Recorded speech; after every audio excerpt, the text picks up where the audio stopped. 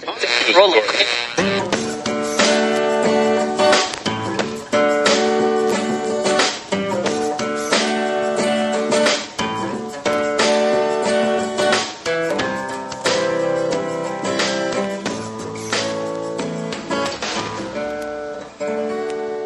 as moderator for tonight's broadcast. I'm your moderator, Chris Paul. Let's be reasonable. If you're looking out for your side and your side ain't looking out for you, well, maybe you don't have a side at all. It's high noon for Wednesday, December 8th, 2021. Follow the podcast on the Telegram Messenger app at t.me/I'm your moderator, or join the discussion thread at t.me/I'm reasonable. You can also find me on Gab and Getter at I'm your moderator. The Substack is imyourmoderator.substack.com, and the merch site is cancelcouture.com, or go direct shop.spreadshirt.com/cancel-couture. Today is the 322nd day of Barack Obama's third term, as served by the half-dead, demented, degenerate, ventriloquist dummy, fake proxy president Joe Biden, who was overwhelmingly compromised by the Chinese Communist Party, the patriarch of one of the most corrupt families in American history, and the father of one of the most despicable sons to ever walk the earth. That's Hunter Biden. So congratulations, commies! Your grand plan was supposed to usher in a burgeoning utopia. But instead, that grand plan was written by a whole bunch of incompetent and narcissistic communists. And instead of working to the benefit of the world and its people, or even to the benefit of the people in power who set these plans in motion, it is all completely falling apart to the point where those grand plans, this overall strategy, is now empowering us. So thanks, commies. Everything you're doing is exposing corruption on a massive scale, to the point where the entire country and the entire world finally understand what exactly is going on. And if you're beginning to realize that, well, all you got to do is migrate back to America. Just leave all the stupid and evil communist ideas behind and come on back. All you have to do after you get rid of all those terrible ideas produced by incompetence and accepted due to the narcissistic idea that your team is always right and whatever they produce is sure to bring on that beautiful technocratic utopia. You just need to go make sure you make amends with all the people you have shamed and bullied and slandered and censored and tried to get fired from their jobs. And once you have achieved these goals, you will be accepted back into America with open arms by Americans, because Americans want more Americans involved in the project of America, the project of human liberty and self-governance. And with that, I would love to extend a warm Wednesday high noon welcome to all of the redeemable communists out there. Hello, commies. Welcome to the show. Now I know what you're thinking. I'm not a communist. Sorry, you are. If you are aiding and abetting the advancement and encroachment of global communism, especially in America, but really all across the world, then you, my friend, are a communist. And that is the result of compliance with all of the encroaching communism you see across the world. You like wearing masks? Communist. You voted for Joe Biden and haven't realized yet how stupid that was? Communist. You're pretending that Joe Biden actually got 81 million real legal American votes because of how taking that position is perceived by your social peers? Communist. And if you really want to get technical about it, I have sent a bunch of people who continue to make this complaint that this is not communism. It could not be communism. You shouldn't use the word communism just because it's communism. Saying communism is divisive. Calling people commies is divisive. Okay, well, what do you want me to call them? It's the right word, correctly applied. The word itself is just a descriptive term. The word itself is not divisive. The narratives around the word might be divisive, but I'm not Joseph McCarthy, and I'm not trying to find communists and label them and have them ejected from society and punished. I'm trying to convince them, hey, all that stuff you think is actually supporting communism. And I know you don't think you're doing that, which tells me that you don't want to be doing it and you don't realize you're doing it. But the truth is you are doing it. So the solution is to recognize that and then find your way out. I'm not suggesting these people be punished. I am suggesting that sometimes they are mocked and ridiculed, but that's kind of what you deserve for cluelessly walking yourself into a hate movement, for instance. And I'm absolutely confident that history will prove me correct. Now, speaking of history proving me correct, I have begun to listen to the audiobook version of Robert F. Kennedy Jr.'s excellent book, The Real Anthony Fauci. I'm a few hours into it. I think it's like a 25-hour listen. It is a very long, very dense book. It is extraordinarily well-sourced and cited, and it is supported and blurbed by countless world-renowned experts. But I'm sitting here listening to this and thinking, oh, yeah, I said that last year. Oh, I said that last year. Oh, I said that last year. Over and over and over and over and over again about almost everything. And it's not everything. I would never say that. Robert F. Kennedy's work is reaching a depth that I was not even aware of. Like, it is as bad as I have always said it is, and a little bit worse than that.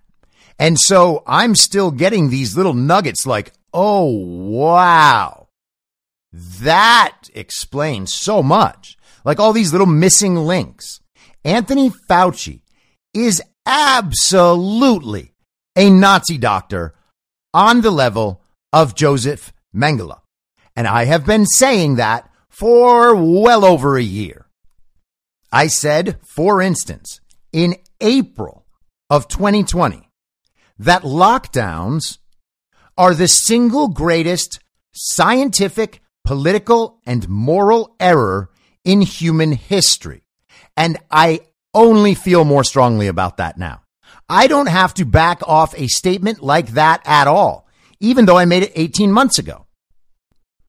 And the funny thing is, that statement will only look better in retrospect as people begin to learn all of the things that are actually in that book.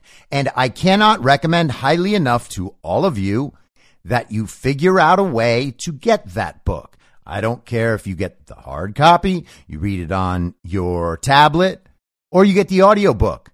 Figure out some way to put all of that information into your head, and you will have no doubt about where I am coming from vis-a-vis the coronavirus. Now, the strange thing is that this book, so far at least, is fairly biased against President Trump, even though he was the one making all of these points that destroy Fauci's narrative. Not that anyone listened to him and not that the media reported it, but I spent my afternoons last year during that initial few months or so of the pandemic period watching Trump's press conferences every day and actually following what was coming out of the White House. And it turns out that Trump was saying a lot of those things too, which is how I came to trust President Trump in the first place. But I think when you get into this book and you begin to understand this COVID situation in full, right? Like all the facts about the situation just piled on top of one another in a very cohesive narrative form, you will immediately come to the conclusions that I have reached in terms of the overall scale of this project. It doesn't stop at Anthony Fauci and the coronavirus. It is part of a much larger whole. Now, this book is focused on Anthony Fauci and the coronavirus, quite obviously. What I'm saying is there is no way to execute something so obviously evil and anti-scientific without there being a much larger support system as part of a much larger project. And I think you will notice that very quickly as you get into the book. I highly, highly recommend it. Now, one note before I get started.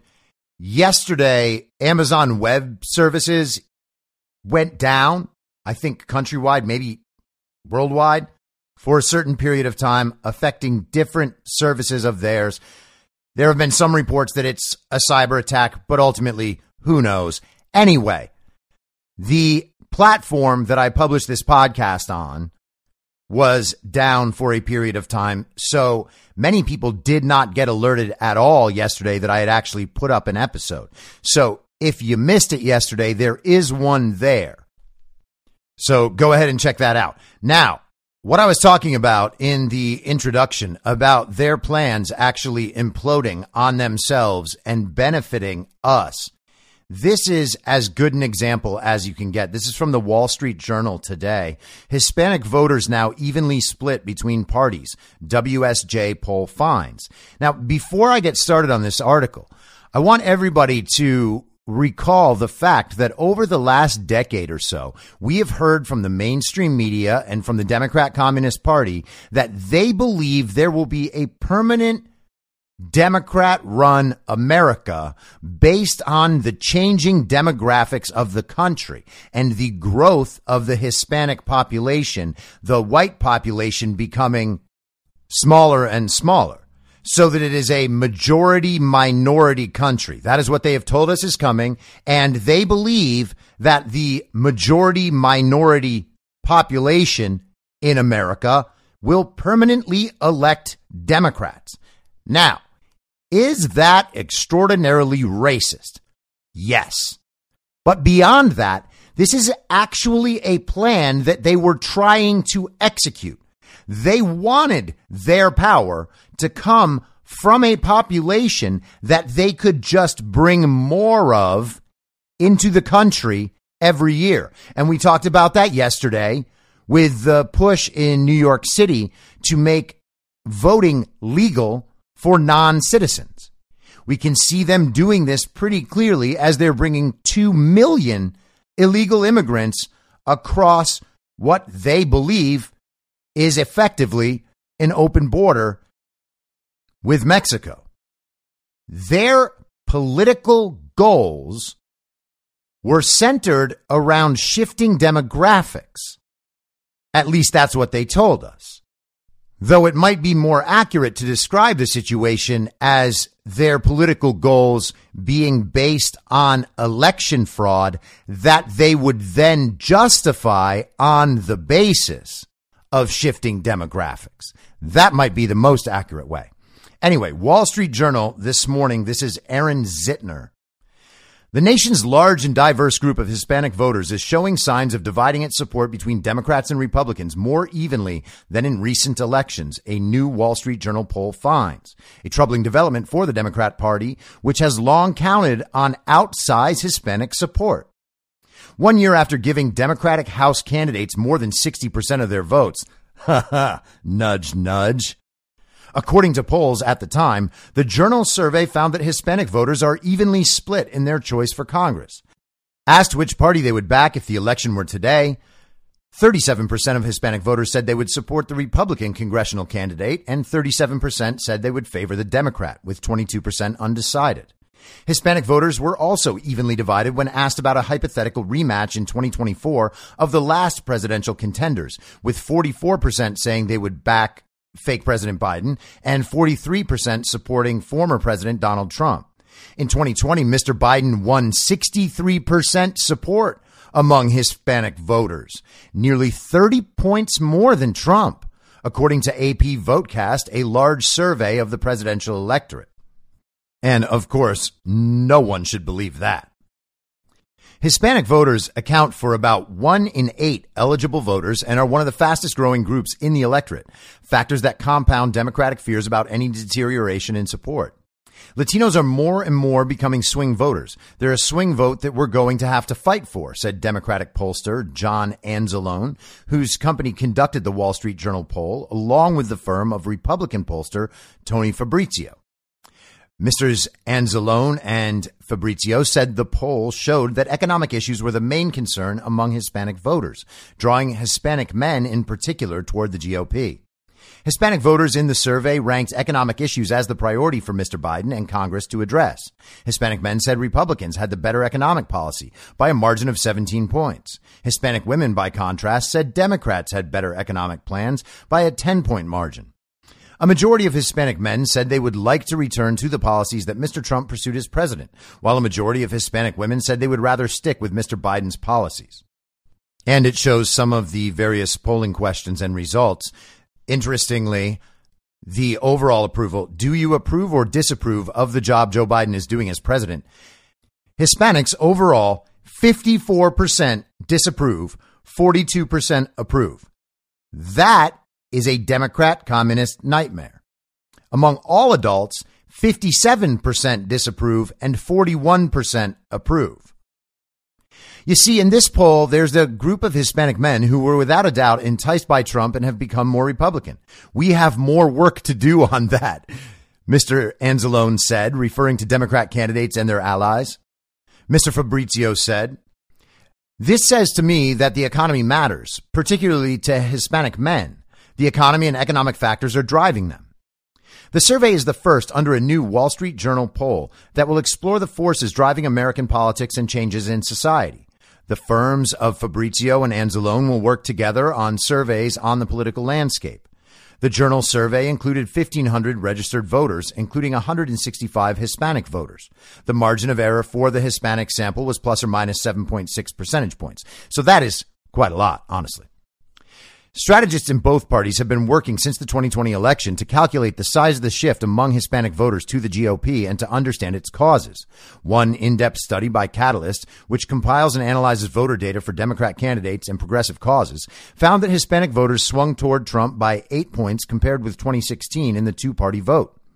Shifts in some parts of the country were larger. In its analysis of the 2020 electorate, Equus Labs, which studies the Latino electorate, found swings toward the GOP of 20 points in parts of Florida's Miami-Dade County, of 12 points in the Rio Grande Valley of Texas, and double-digit swings in parts of the Northeast. In South Florida, the shift was big enough to flip 2 congressional seats to the GOP, the firm concluded. Analyses by various groups have cited a range of causes for the shift, including higher turnout among the most conservative Hispanic voters, GOP success in persuading voters who turn out infrequently, and frustration over job losses due to pandemic-related business shutdowns.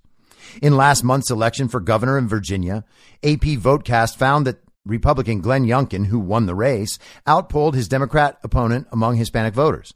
In the Journal survey, Hispanic voters had a negative outlook on the economy, with 25% saying it was headed in the right direction and 63% saying it was headed in the wrong direction.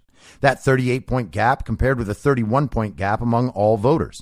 Hispanic voters saw Republicans in Congress as better able than Democrats to handle some economic issues, such as reining in inflation and cutting the federal deficit. They also saw Republicans as best able to secure the border. Now, isn't that interesting? The entire time the Democrat Party was telling us that the country would be Democrat forever based on these demographic shifts, they were also simultaneously reducing the Hispanic vote to Hispanics supporting whoever was for open immigration. That is what we were always told. Hispanic voters vote based on immigration policies because anyone who tries to restrict open immigration in any way is a racist. And Hispanic voters would never align themselves with that sort of racism, except for the fact that Hispanic voters are smart people just like everyone else. And they realize that immigration isn't about racism. And the truth is, they probably have a better awareness of that than the overeducated morons on cable news. And they probably have at least some understanding that their votes are being taken for granted and that they themselves are being used for the political ends of one particular party. The same party, by the way, that always divides by race and tries to create political gain based on that division. The Hispanic voters saw Democrats in Congress as better able to control the COVID-19 pandemic, rebuild infrastructure, and make health care more affordable. Well, those people are going to go ahead and realize how wrong they were about that, too. The results showed Hispanic voters differing little from the overall electorate in their political preferences. Hispanic voters mirrored the overall voter pool, for example, when asked how Mr. Biden was handling his job. Some 42% approved of the president's job performance and 54% disapproved, in line with the 41% approval and 57% disapproval among the broader voting public. Now, of course, that's not the only bad news for the Democrat Communist Party in the Wall Street Journal poll. This is from Town Hall Guy Benson. Unpopular, newly revamped Wall Street Journal poll packed with bleak news for Biden and Democrats. First, an interesting polling note about this pollster itself. The Wall Street Journal has teamed up with NBC News to conduct national and state level surveys for decades, and we've analyzed them many times. But that long-standing alliance has apparently been dissolved as the Journal launches its own proprietary polling product without any media partners. Axios reported on this development a few days ago, mining a few worthwhile nuggets. Now it's launching a new polling operation without media partners, and it's bringing on campaign experts to help, the Journal's executive Washington editor Jerry Sieb told Axios. The company has contracted two firms led by John Anzalone, the lead pollster for President Biden's 2020 presidential campaign, and Tony Fabrizio, the lead pollster for former President Trump's presidential 2016 and 2020 campaigns. The firms will help put together the new Wall Street Journal poll. The quarterly poll will explore political trends and voter sentiments around key issues. The data will be deployed across all Dow Jones properties, including Barron's, Dow Jones Newswires, and MarketWatch. The polls will have larger sample sizes to add confidence to the results and be able to look at demographic groups with increased statistical reliability, Sieb said. And that was clipped from Axios. Now back to Benson in Town Hall.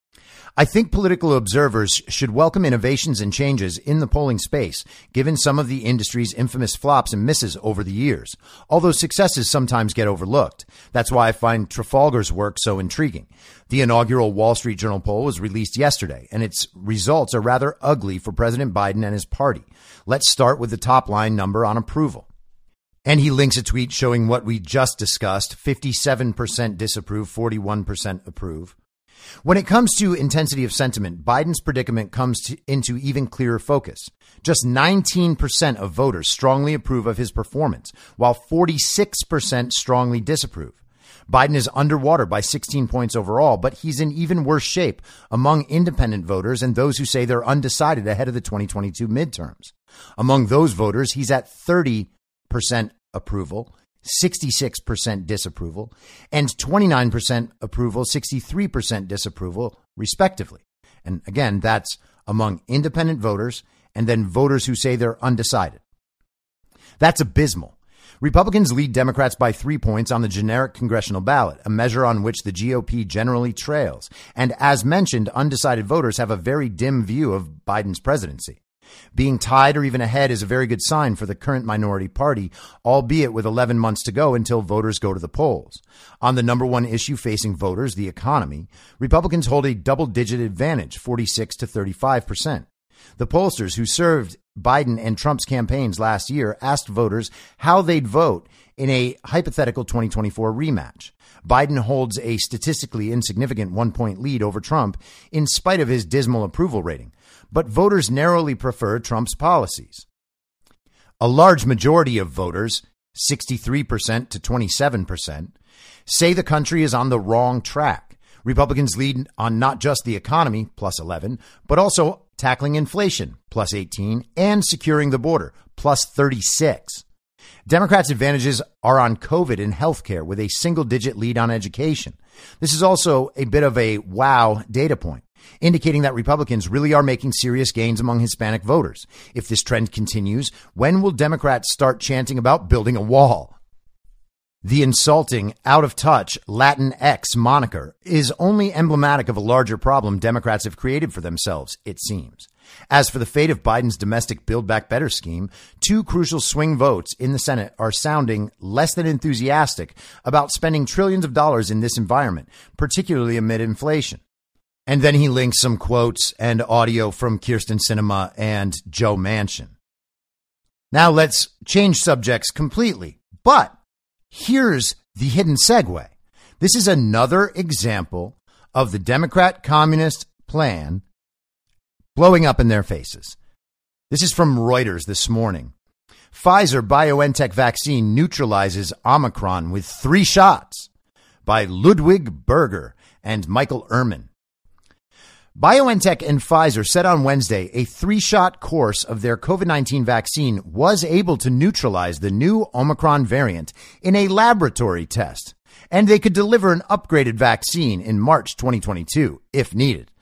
And thank goodness they have a laboratory test that shows that their vaccine does something, even though in the real world, over and over again, it has been proven not to do anything except destroy people's immune systems. The German and U.S. companies said 2 doses of their vaccine resulted in significantly lower neutralizing antibodies, but a 3rd dose boosted those antibodies by a factor of 25. The first line of defense with 2 doses of vaccination might be compromised, and 3 doses of vaccination are required to restore protection, BioNTech Chief Medical Officer Özlem Türeci said at a press conference. The company suggested that 2 doses may still protect against severe disease. 2 doses may still protect against severe disease. They don't say 2 doses do still protect against severe disease. What happened to that? What happened to 2 doses protect against infection? And 2 doses protect against transmission? And 2 doses protect against severe disease and death? Well, all of that has gone right out the window. BioNTech and Pfizer are the first manufacturers of a COVID vaccine to issue an official update on the efficacy of their shot against Omicron. In samples of blood taken around a month after the 3rd shot, the Omicron variant was neutralized about as effectively as 2 doses neutralized the original virus identified in China. BioNTech CEO Ugur Sahin suggested that countries might consider shortening the time period between the 2nd and 3rd doses of the vaccine to combat the new variant. And I imagine that next, after that, he will suggest shortening the time period between the 3rd and 4th doses, the 4th and 5th doses, the 5th and 6th doses. And that continues to infinity and beyond. He cited recent moves by countries, including Britain, to bring the 3rd shot forward to 3 months after the 2nd shot, from 6 months previously, and from not at all before that, except to people like me and many others who were like, hey, you're signing up for a lifetime subscription to a vaccine program, and you are never, ever going to know what's in that vaccine. Isn't that exciting? A lifetime subscription. And everyone said, no. That's a conspiracy. This is a vaccine. It's very safe and effective. And we know that vaccine means you're protected forever. So that whole lifetime subscription thing, well, that's just preposterous. What a silly, crazy conspiracy theory. Where did you even get that from? And then it happens in reality, and you say, hey, look at this. It's a lifetime subscription. And they say, no, that's crazy. That's a conspiracy theory. Because the truth is, they don't care about facts at all. They just want to still make sure that they have a way to believe in their child brains that they are still right about anything, even though they have been wrong about everything, and always in the same direction and always for the same reasons. We believe this is the right way to go, particularly if the Omicron is now spreading further to enable a better level of protection in the winter season, Sahin said. The Omicron variant first detected in South Africa and Hong Kong last month. But no, it wasn't. It was actually detected long before that in Botswana, and we've discussed that. Has triggered global alarm about another surge in infections. But what it hasn't triggered is another surge in infections. It has only triggered global alarm. Cases have already been reported from Japan to the United States and across Europe. Oh no. The World Health Organization classified Omicron on November 26th as a variant of concern, but said there was no evidence to support the need for new vaccines specifically designed to tackle the variant and its mutations. But no matter, the drug companies are going to go ahead and make those vaccines anyway. And then people like Anthony Fauci and public health officials all around the world who have done absolutely nothing to save anyone's lives and instead geared all their efforts toward enrolling people in a lifetime subscription to a vaccine service. Well, they're going to tell us that we have to take those vaccines or else we are unvaccinated and can't live our normal lives and also should be the subject of scorn from our peers. Nevertheless, the company said they would continue efforts to bring an Omicron-specific COVID-19 vaccine to market. Isn't that amazing? The very next sentence, they are just defying the World Health Organization. The experts. What will we do when no one listens to the experts? Oh, no. Work started when the variant first raised concern on November 25th. They said their planned production of 4 billion doses of the Comirnaty vaccine in 2022 was not expected to change if an adapted vaccine was required. So they don't have the Comirnaty vaccine available anywhere at all, but they're going to make 4 billion doses of it. And that doesn't change regardless of what happens with the Omicron and the new vaccines they might develop for this very insignificant variant. These findings are broadly in line with a preliminary study published by researchers at the Africa Health Research Institute in South Africa on Tuesday, which said Omicron could partially evade protection from 2 doses of the Pfizer-BioNTech vaccine and suggested a third shot might help fend off infection. And I think it would be normal at that point to ask what findings are in line with this study, because all we've been told is what the drug makers say we should do. Are those the findings that are broadly in line with this preliminary study? Got it. Research on the new variant is still at an early stage. Laboratory analysis at University Hospital Frankfurt in Germany found the ability to mount an antibody response to Omicron in people who had 3 shots was up to 37 times lower than the response to Delta. The companies believe that vaccinated individuals may still be protected against severe forms of the disease, BioNTech and Pfizer said. But of course, they already said that at the top of the article. It's good that they're repeating this very ambiguous statement here so that it sounds like there's more proof that they may still be protected against severe forms of the disease. That is especially relevant when we know now that Omicron is less severe than all prior forms. So yes, I suppose that the vaccine can prevent severe disease against a virus that does not cause severe disease. What a great scientific achievement. The vast majority of surface structures on the Omicron spike protein targeted by the T cells, which typically emerge after vaccination, are not affected by Omicron's mutations, they said. T cells are the second pillar of an immune response alongside antibodies and are believed to prevent severe disease by attacking infected human cells. For their analysis, the 2 companies used a virus that was bioengineered to have the hallmark mutations of Omicron, known as a pseudovirus, and blood was collected from subjects 3 weeks after a second vaccine dose or 1 month after a third. Oh, that's so interesting that they do their research on laboratory-created viruses. And here I thought that the virus was nothing like anything that could have ever been engineered and had all the markings as something that evolved from nature. There's no significant data yet on how vaccines from Moderna and Johnson & Johnson and other drug makers hold up against the new variant, but they are expected to release their own data within weeks. And I, for one, can't wait. Along these same lines, there is a very interesting article in The Telegraph from last night. Omicron variant may be a live COVID vaccine, claims Vladimir Putin. This is by Sarah Newey, who specializes in global health security.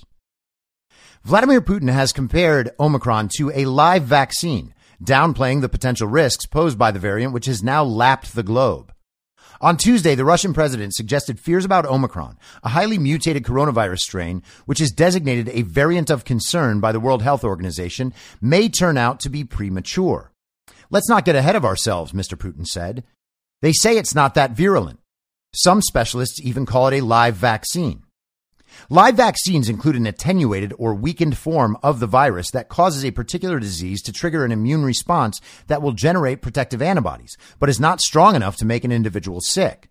The measles, mumps, and rubella and yellow fever vaccines both include attenuated virus, for instance. There has been some early evidence from South Africa suggesting Omicron may trigger milder disease than previous variants. And even Lord Fauci himself said to an AFP reporter yesterday that the Omicron variant is, quote, clearly highly transmissible, but almost certainly not more severe than Delta. So, run for the hills, I guess. A study of 166 patients in hospitals in the Tshwane district of Gauteng province, hope I'm saying that right, the epicenter of the Omicron outbreak. Actually, it's not the epicenter. It's just the place that everybody took the report from and then freaked out. Shows that patients are predominantly younger than those hospitalized in the first and second waves of the pandemic, and they are less likely to need oxygen. But Eleanor Riley, a professor of infectious disease immunology at the University of Edinburgh, told The Telegraph that letting Omicron spread uncontrolled is not a sensible strategy, especially if it proves to evade vaccines. This is a concern because of the 50 mutations detected in Omicron. 32 are in the spike protein, which the current crop of vaccines target to boost the body's immune system. Mr. Putin might be right if it really is very, very mild, she said. But letting it spread in an unconstrained manner is not a risk any of us should take given the information we have currently. Professor Riley added that if the level of protection offered by vaccines takes a hit due to the Omicron variant, then, quote, things will get a lot worse before they get better and more restrictions are inevitable. So you got that? They don't know how dangerous it is. All signs point to it not being very dangerous, but they want to be clear that we still need to implement mitigation steps to reduce the spread. Because it wouldn't be safe to just let this very mild variant spread throughout a population. What we need to do is restrict the liberty and activity of everyone all around the world, even though it hasn't worked a single time so far. And yes, we need people to mask, even though masks don't work. And we need people to get vaccinated, even though vaccines don't work. And we need to destroy their lives and businesses, even though that doesn't work either.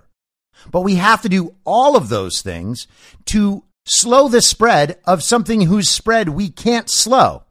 In case, in opposition to all the data so far, this actually is very, very, very dangerous and not very, very, very mild, as all the data show so far. Mr. Putin's comments came after the head of the World Health Organization in Europe warned that travel bans will do little to combat Omicron as the variant is already, quote, everywhere, adding that it has already been identified in 21 countries in the region. Worldwide, it has now been found in well over 40 nations, including 2 cases in Russia. Oh no. As surveillance capacity and genomic sequencing is going to be scaled up, more and more countries surely will report on cases of Omicron. Dr. Hans Kluge told a press briefing on Tuesday with nothing but hope in his eyes and his soul. Yes, hopefully we will be able to find more cases of this and make it seem very severe so that we can justify all the things that we are going to do anyway. He also stressed that there are huge unknowns about how the variant behaves. It has yet to be seen how and whether the latest COVID-19 variant of concern, Omicron, will be more transmissible and more severe, he said. And I guess in this case, it remains to be seen just means we haven't gotten the narrative results we expected out of the narrative we tried to execute. And so what we're going to do is keep waiting and keep telling people that this is very, very dangerous until we figure out a justification for saying that. And hopefully if everybody goes out and gets this booster, we're going to be able to tell everyone that the variant is causing all of the booster-related health problems and not the booster. And that in mind, Dr. Robert Malone tweeted this today, citing a Lancet study that just came out. In peer-reviewed prospective observational study of 1,072,313 patients, UK group unable to tell the difference between vaccine effects and COVID-19. And the report in the Lancet is called Disentangling Post-Vaccination Symptoms from Early COVID-19. He goes on to tweet, what do the vaccines and COVID have in common? Spike protein. The big difference is that the vaccines cause the body and immune system to deal with a large quantity of spike over a short period of time, very different from natural infection. But consider what he's saying here. They are unable to differentiate between early stage COVID and the early reaction to the vaccine. But remember, it's a pandemic of the unvaccinated. Now, I haven't talked much on here, but I think people are probably generally aware that the FDA has been trying to hold back all of the data on which they based their approvals of these experimental gene therapies. This is from Aaron Series' Substack called Injecting Freedom. FDA doubles down, asks federal judge to grant it until at least the year 2096 to fully release Pfizer's COVID-19 vaccine data. A prior post explained that the FDA has asked a federal judge to make the public wait until the year 2076 to disclose all of the data and information it relied upon to license Pfizer's COVID-19 vaccine. Literally a 55-year delay. My firm, on behalf of PHMPT, asked that this information be disclosed in 108 days, the same amount of time it took for the FDA to review and license Pfizer's vaccine. The court ordered the parties to submit briefs in support of their respective positions by December 6, 2021. The FDA's brief incredibly doubles down. It now effectively asks to have it until at least 2096 to produce the Pfizer documents. Not a typo. A total of at least 75 years. Other than producing an initial approximately 12,000 pages in around 2 months, the FDA thereafter only wants to commit to producing 500 pages per month. The FDA also disclosed that it actually has approximately at least 451,000 pages to produce. So 500 pages per month would be 6,000 pages per year. And I suppose that's about how they estimate needing 75 years to produce this data to the public. Each side gets to file response briefs on December 13th, 2021, and then there is oral argument on December 14th, 2021 before the judge. If you want to read the response to the FDA's position, a copy of the introduction in the brief my firm filed is below, and below that a downloadable copy of each side's full briefing is available.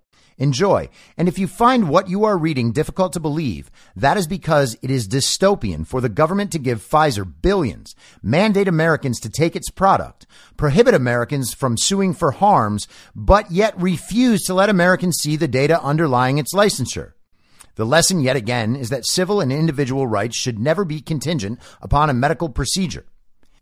Now, I don't want to create the impression that only the Democrat Communist Party is exposing itself. The Republicans in the Uniparty, the Republicans who are enthralled to global communism, are also exposing themselves at an extraordinary rate. This is from The Federalist this morning, Christopher Jacobs. Mitch McConnell bails out Chuck Schumer on debt limits and spending. Just when Democrats and their agenda continue to flounder, along comes Mitch McConnell to give them another lifeline. Rather than using the mismanagement of the Senate by Majority Leader Chuck Schumer to extract concessions, McConnell gave 2 huge concessions to bail Schumer out of his self-inflicted wounds. A bill introduced on Tuesday would allow for another increase in the debt limit and forestall expected Medicare reductions that are a sole result of Democrats' disastrous agenda. It's all part and parcel of the McConnell approach to lose as efficiently as possible. The bill contains two components. One would create a process allowing a one-time only increase in the debt limit to pass on an expedited basis in the Senate. The increase must occur between now and January 15th and must contain a whole dollar amount increase in the limit. The language means that Democrats could not just vote to suspend the limit and allow the Treasury to incur unlimited debt between now and a certain date. The one-time debt limit increase resolution complying with this process could pass after 10 hours of debate and without amendment. Effectively, then, passing this bill would allow Democrats to pass the subsequent resolution, likely within the next 7 to 10 days, increasing the debt limit on their own, i.e., with 50 Democrat votes in the Senate and without the potential of a Republican filibuster.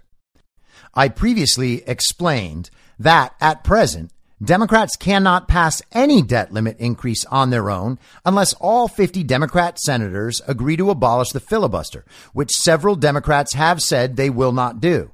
As a result, McConnell and Senate Republicans have immense leverage to demand policy concessions. For instance, a halt to Democrats' plans to ram the Build Back Bankrupt plan through Congress.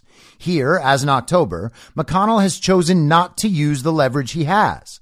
If you think that's bad enough, as the old infomercial saying goes, but wait, there's more. The bill would also delay a series of desperately needed spending reductions scheduled to take place in January and February. The bill would, 1.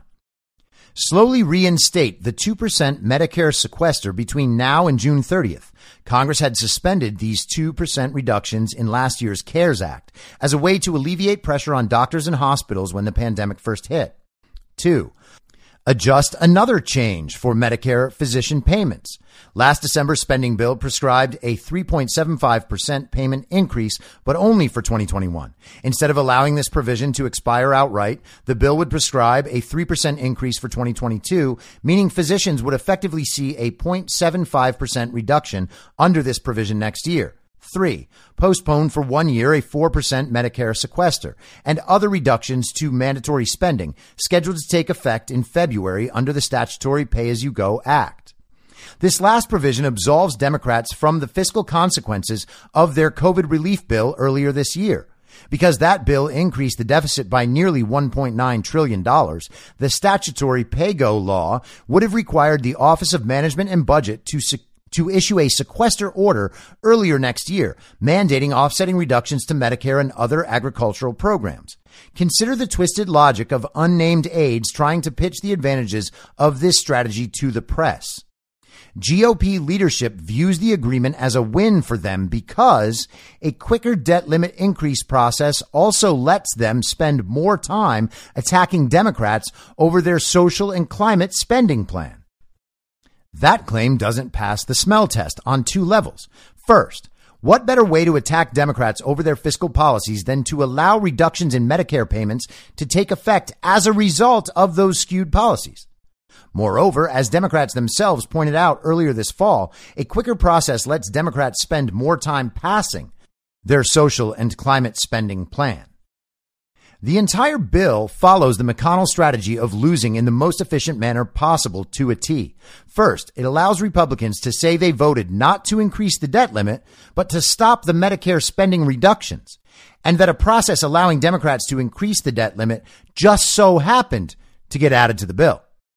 McConnell's anger at Schumer over the October debt limit fiasco occurred not because he had to help Democrats raise the debt limit. After all, McConnell has voted to raise the debt limit countless times. Rather, it came because Schumer, 1, forced McConnell to help pass a clean debt limit increase, one without any fig leaf to claim McConnell was voting for something else, on to which a debt limit increase just happened to be attached, and 2, proceeded to gloat about it publicly. Second, by delaying rather than eliminating outright the scheduled spending reductions, it allows Republicans to claim that they're not letting Democrats off the hook for the fiscal irresponsibility of their $1.9 trillion budget-busting bill earlier this year. But think about it. If Republicans can't force these spending reductions to go into effect with a Democratic House, Democratic Senate, and Democratic White House, and Democrats trying to jam through another budget-busting bill on a party line vote, What chance do you think they will let these spending reductions go into effect early in 2023, particularly if Republicans gain control of one or both chambers of Congress? Then again, if Republicans act this way by aiding and abetting Democrats' fiscal irresponsibility, perhaps they don't deserve to retake the majority in the first place. And if you were someone who was running this uniparty system, this total and complete facade that we have, where there are actually two sides, a Democrat side and a Republican side, that are somehow trying to always beat the other side. If you were the person that was setting up this facade, this is exactly the sort of thing you would want from the Republicans. And realizing that, it is really easy to see what Mitch McConnell's goal is. And there is no reason whatsoever to think that Mitch McConnell is out of line with the Republican establishment, because the entirety of the Republican establishment is just as in thrall to the global communist powers as Mitch McConnell himself. And once again, they think that this will play in the mainstream. They think that they can get establishment Republicans in the public to go along with this stuff, or at least still take the Republican side because at least they're not Democrats. But that belief, of course, is a product of the same incompetence and same narcissism. The public knows better than this. No one is buying this. This is just Mitch McConnell exposing the game so everyone can see it. But how else are uniparty communists with R's next to their name exposing themselves? Well, they're exposing themselves as shills for the military-industrial complex by wagging the dog for a confrontation with Russia over Ukraine.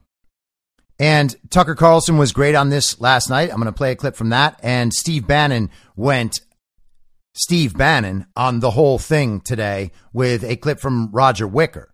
This is Tucker last night. How much has this penetrated the psyche of Washington, D.C.? Well, here's a sad piece of tape. This is Joni Ernst, who's a totally affable, nice Republican, sort of reasonable in most things from the Midwest. Suddenly sounding like a bloodthirsty warmonger, sounding a lot like actually Adam Schiff when she talks about that dastardly Vladimir Putin. He needs to say to Vladimir Putin that we are no longer going to allow you to continue with the Nord Stream 2 pipeline. We need you to know and understand that we will defend Ukraine. We will provide them assistance. He needs to make that very clear. Putin is so bad, we're going to cut off natural gas to Western Europe in retaliation against him in December. We're going to freeze Germany and Luxembourg, and that's going to teach Vladimir Putin. Again, what you just saw there is a child who has no idea what she's talking about, but keeps talking anyway. We will defend Ukraine, says Joni Ernst. Remember, this is a senator from Iowa. So what happens if we don't defend Ukraine, Joni Ernst? Will kids in Des Moines grow up to speak Russian? No one asked her that question. She's never thought about it for a moment. They're all just reading from the same talking points, from Adam Schiff to Roger Wicker to Joni Ernst. It turns out that foreign lobbying campaigns work pretty well, and that's why the Ukrainians paid for one in Washington. And here is Roger Wicker. You know, Senator, Neil, I would not rule out military action. I think we start making a mistake when we take options off the table. So I would hope the president keeps that option on the table, and to the extent that he has agreed to reverse his mistake on Nord Stream 2, if that is in fact what came out of the discussion today, I would applaud that. Hope he does it. All right, what does military action mean, Senator? Well, military action could mean that we stand off with our ships in the Black Sea and we rain destruction on Russian military capability. It could mean that. It could mean that we participate, and I would not rule that out. I would not rule out American troops on the ground. We don't rule out first use nuclear. action. We don't think it'll happen, but there's certain things in negotiations, if you're going to be tough, that you don't take off the table. And so I think the president should say that everything is on the table. And frankly, to the extent that you had Democrats on the show right before me being quoted as saying we need to be tougher, I support that and I appreciate that. I think they represent the fear that we have, the realization that we have in the Congress, that losing a free democratic Ukraine to Russian invasion would be a game changer for a free Europe. Now, something to notice in both of those clips is that neither senator described the American need to do any of this. They are expecting that everyone will just agree that Russia's threat, real or imagined, to Ukraine right now somehow poses a threat to a free Europe. And Roger Wicker just said, in order to sound tough in negotiations, nothing should be taken off the table, including a first strike nuclear attack. And this is just madness. This is the military-industrial complex wanting to start a new engagement now that they don't have Afghanistan anymore.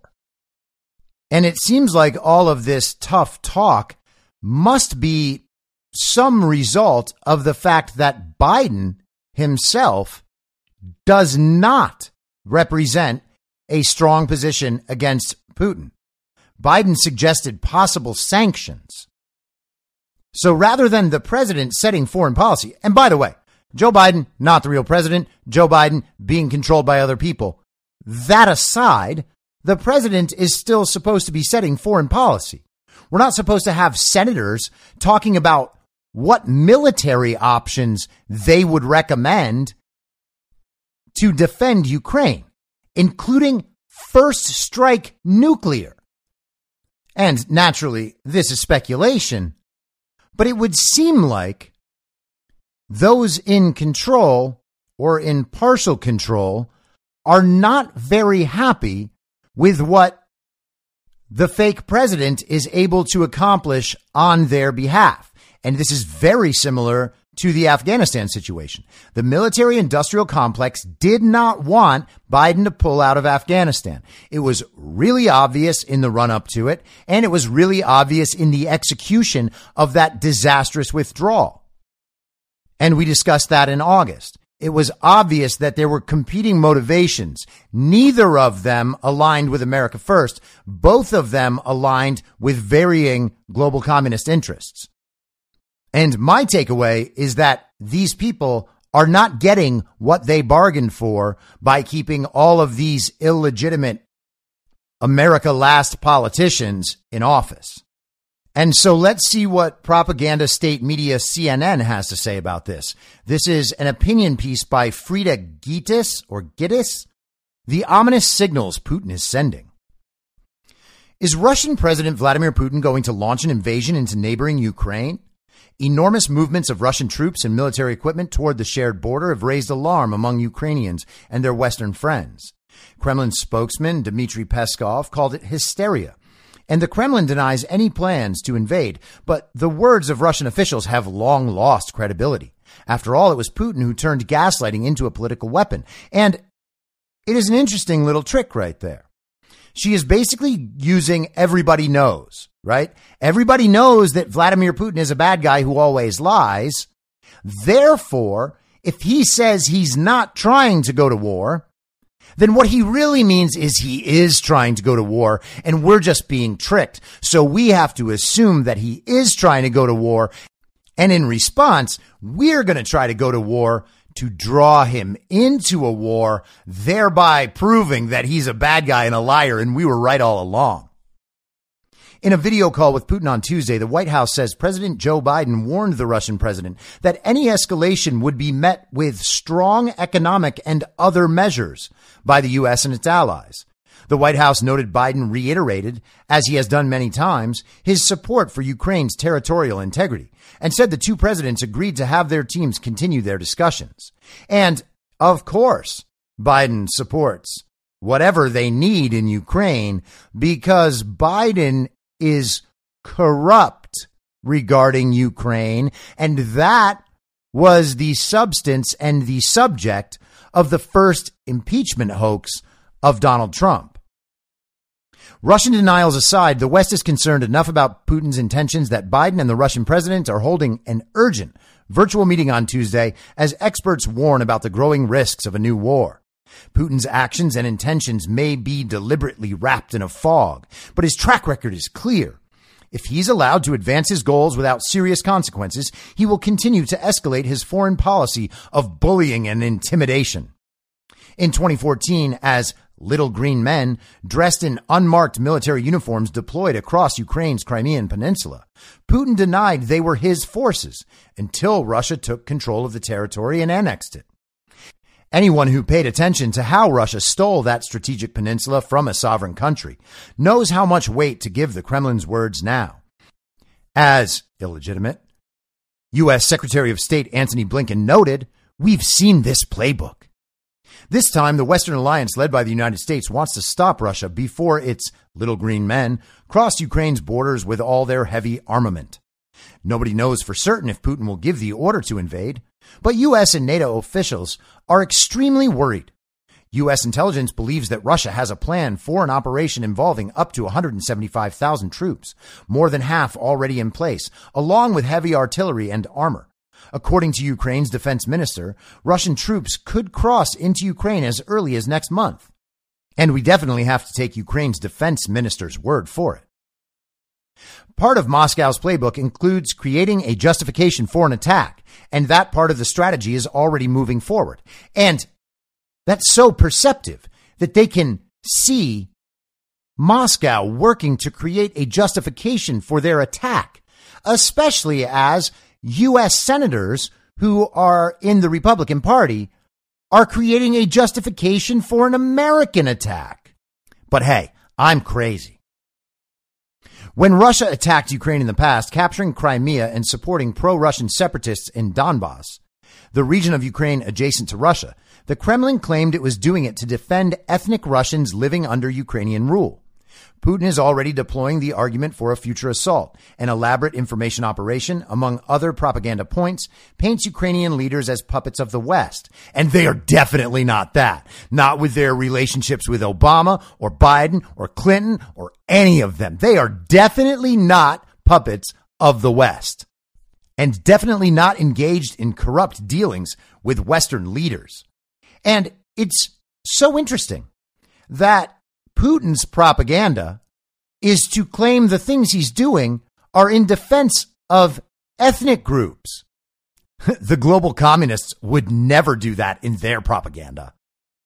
Why would Putin risk provoking NATO, going to war against Ukraine, or even if he decides to call off the suspected military offensive? Yes, he's going to call off something that may or may not be happening. Good point. But let me start that again. Why would Putin risk provoking NATO, going to war against Ukraine, or, even if he decides to call off the suspected military offensive, walking to the edge of such a dangerous precipice? Putin has several objectives. Above all, the Kremlin wants to destabilize Ukraine and prevent it from exercising its rights as an independent nation to craft its own future. Ukraine is drawing closer to the West. It wants to join NATO, and it is a fledgling democracy, in sharp contrast to Russia. Ukraine's existence as a democracy alongside Russia, where Putin has become an increasingly repressive autocrat, makes the Kremlin uneasy. Putin wants to secure what in the Cold War days was accepted as spheres of influence, aiming to keep the countries that used to be part of the Soviet Union under Moscow's sway. He has taken to saying Russians and Ukrainians are one people, a statement that carries ominous portents and which many Ukrainians vehemently reject. But other Ukrainians don't reject it. I wonder who's right. The Ukraine gambit isn't just a push against Ukraine. It's also a push against the West. As his troops amass near Ukraine, Putin is also trying to paint his Ukraine concerns as defensive. He argues that he distrusts not just Ukraine's leaders, but its NATO friends, arguing that NATO's expansion to Russia's border would be a threat to Russian security. Putin is making wholly untenable demands on the West, laying out what he describes as his red lines. More specifically, Putin is demanding that NATO guarantee it will not expand toward the east, closer to Russia's borders. Biden said this weekend he would not agree to any red lines. Imagine NATO today saying it will ban not just Ukraine, but any country near Russia, Finland, Sweden, Georgia, from joining it either now or in the future. Putin has other demands. He complains about anti-missile defensive systems in Poland, for example. Russia, too, by the way, has missiles capable of hitting major European cities. Having watched Russia's behavior in recent years, its neighbors have good reason to seek protection. If Putin's goal was to draw Ukraine away from the West, there is no sign that this is happening. The United States is reaffirming its ironclad commitment to Ukraine's sovereignty and territorial integrity. That's a quote, sovereignty and territorial integrity, in Blinken's oft-repeated words. Okay? So from the administration's viewpoint, that is the American objective over there. We have an ironclad commitment to Ukraine's sovereignty and territorial integrity. Now, why do we have that ironclad commitment? No one can explain it.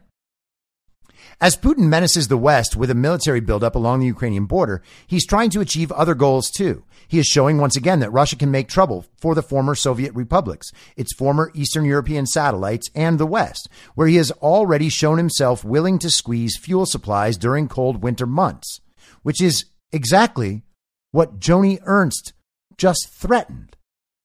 Putin claims the gas shortages are not Russia's doing, but not everyone is convinced. Oh, once everyone is convinced, then we can believe it. An invasion now, however, is potentially much costlier than the swift Crimea operation. Over more than half a decade of fighting, Ukrainian troops have become battle-hardened. Few expect NATO to go to war against Russia, but NATO is not impartial. Ukraine's toughened soldiers now have much better weaponry provided by the West. A Russian invasion would provoke stiff resistance. Casualties on both sides could be enormous. In addition, Russia could be hit with more punishing Western sanctions. The Biden administration is already designing sanctions that would inflict, quote, significant and severe economic harm on the Russian economy, end quote, according to a U.S. official. Pretty much just anybody. If Putin moves in, the Russian people may just experience another awful war, with young soldiers returning home in body bags and the economy limping from the cost of war and sanctions. As well, the move into Ukraine has the potential to create precisely the opposite result of what Putin claims he wants now. By invading, he would reaffirm the threat posed by Russia against its neighbors. An invasion wouldn't just bring Ukraine and the West closer. It would make the rest of the people living in Russia's neighborhood yearn for closer ties with the United States, Europe, and NATO, just as the Soviet invasions of the Eastern European countries made them all rush to join NATO as soon as they were free of Moscow's clutches. Oh, so there we go. That's it. It would make the rest of the people living in Russia's neighborhood yearn for closer ties with the United States, Europe, and NATO. You got that? Everyone becomes more dependent on the global communist order, the bigger the perceived Russian threat gets. Man, it's hard to see why Russia is becoming such a big threat, according to uniparty communists and propaganda state media. I am very confused. These people are showing exactly who they are. I'll be back tomorrow at the same reasonable time on the Same Reasonable Podcast Network. I don't have a network. Masks and lockdowns don't work. They lied to you about a pandemic, and Joe Biden will never be president. Goodbye. Whether you're a total newbie to podcasting or even if you've had a show before like me, you know how intimidating it can be to start your show. The tech side especially can be daunting. That's why I'm so grateful Anchor exists. If you haven't heard about Anchor, it's the easiest way to make a podcast. They knock down all the barriers to entry. Let me explain. First off, it's free. I don't know how or why, but I'm happy about it. The platform's great. There are creation tools that allow you to record and edit your podcast right from your phone or computer. Anchor will distribute your podcast for you so it can be heard on Spotify, Apple Podcasts, and many more. I can't even begin to describe how much easier it was to get my show on all the major platforms this time than it was a few years ago. You can make money from your podcast with no minimum listenership. That's right. You build your show, you make money. It's everything you need to make a podcast in one place, and the company is committed to the success of its content creators. Go download the free Anchor app or go to anchor.fm to get started. Thanks for listening. Follow the podcast on the Telegram Messenger app at t.me/I'm your moderator. You can join the discussion at t.me/I'm reasonable. I'm also on Gab and Getter at I'm your moderator. The Substack is imyourmoderator.substack.com, and the merch site is cancelcouture.com. You can also go direct to that at shop.spreadshirt.com/cancel-couture. I'll see you next time out on the range.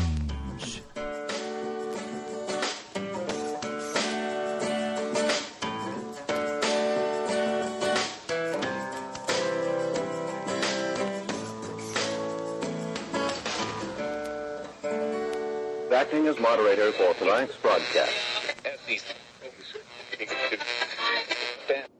In my mind, that's the end game. Thanks for listening.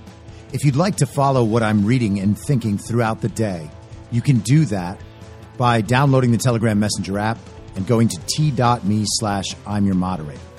On social media, you can follow me on Truth Social, Getter, and Gab at I'm your moderator. I also have channels on Rumble and BitChute. If you'd like to follow the writing, you can find me at imyourmoderator.substack.com. The merch site is cancelcouture.com, or go direct shop.spreadshirt.com/cancel-couture. If you'd like to support the podcast financially, the best place to do that is Ko-Fi. Go to ko-fi.com/I'm your moderator. And all of these details will appear in the show notes with each episode.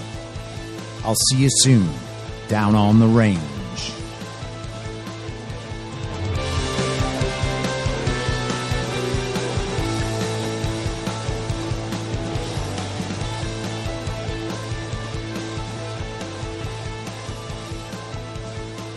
It's happening!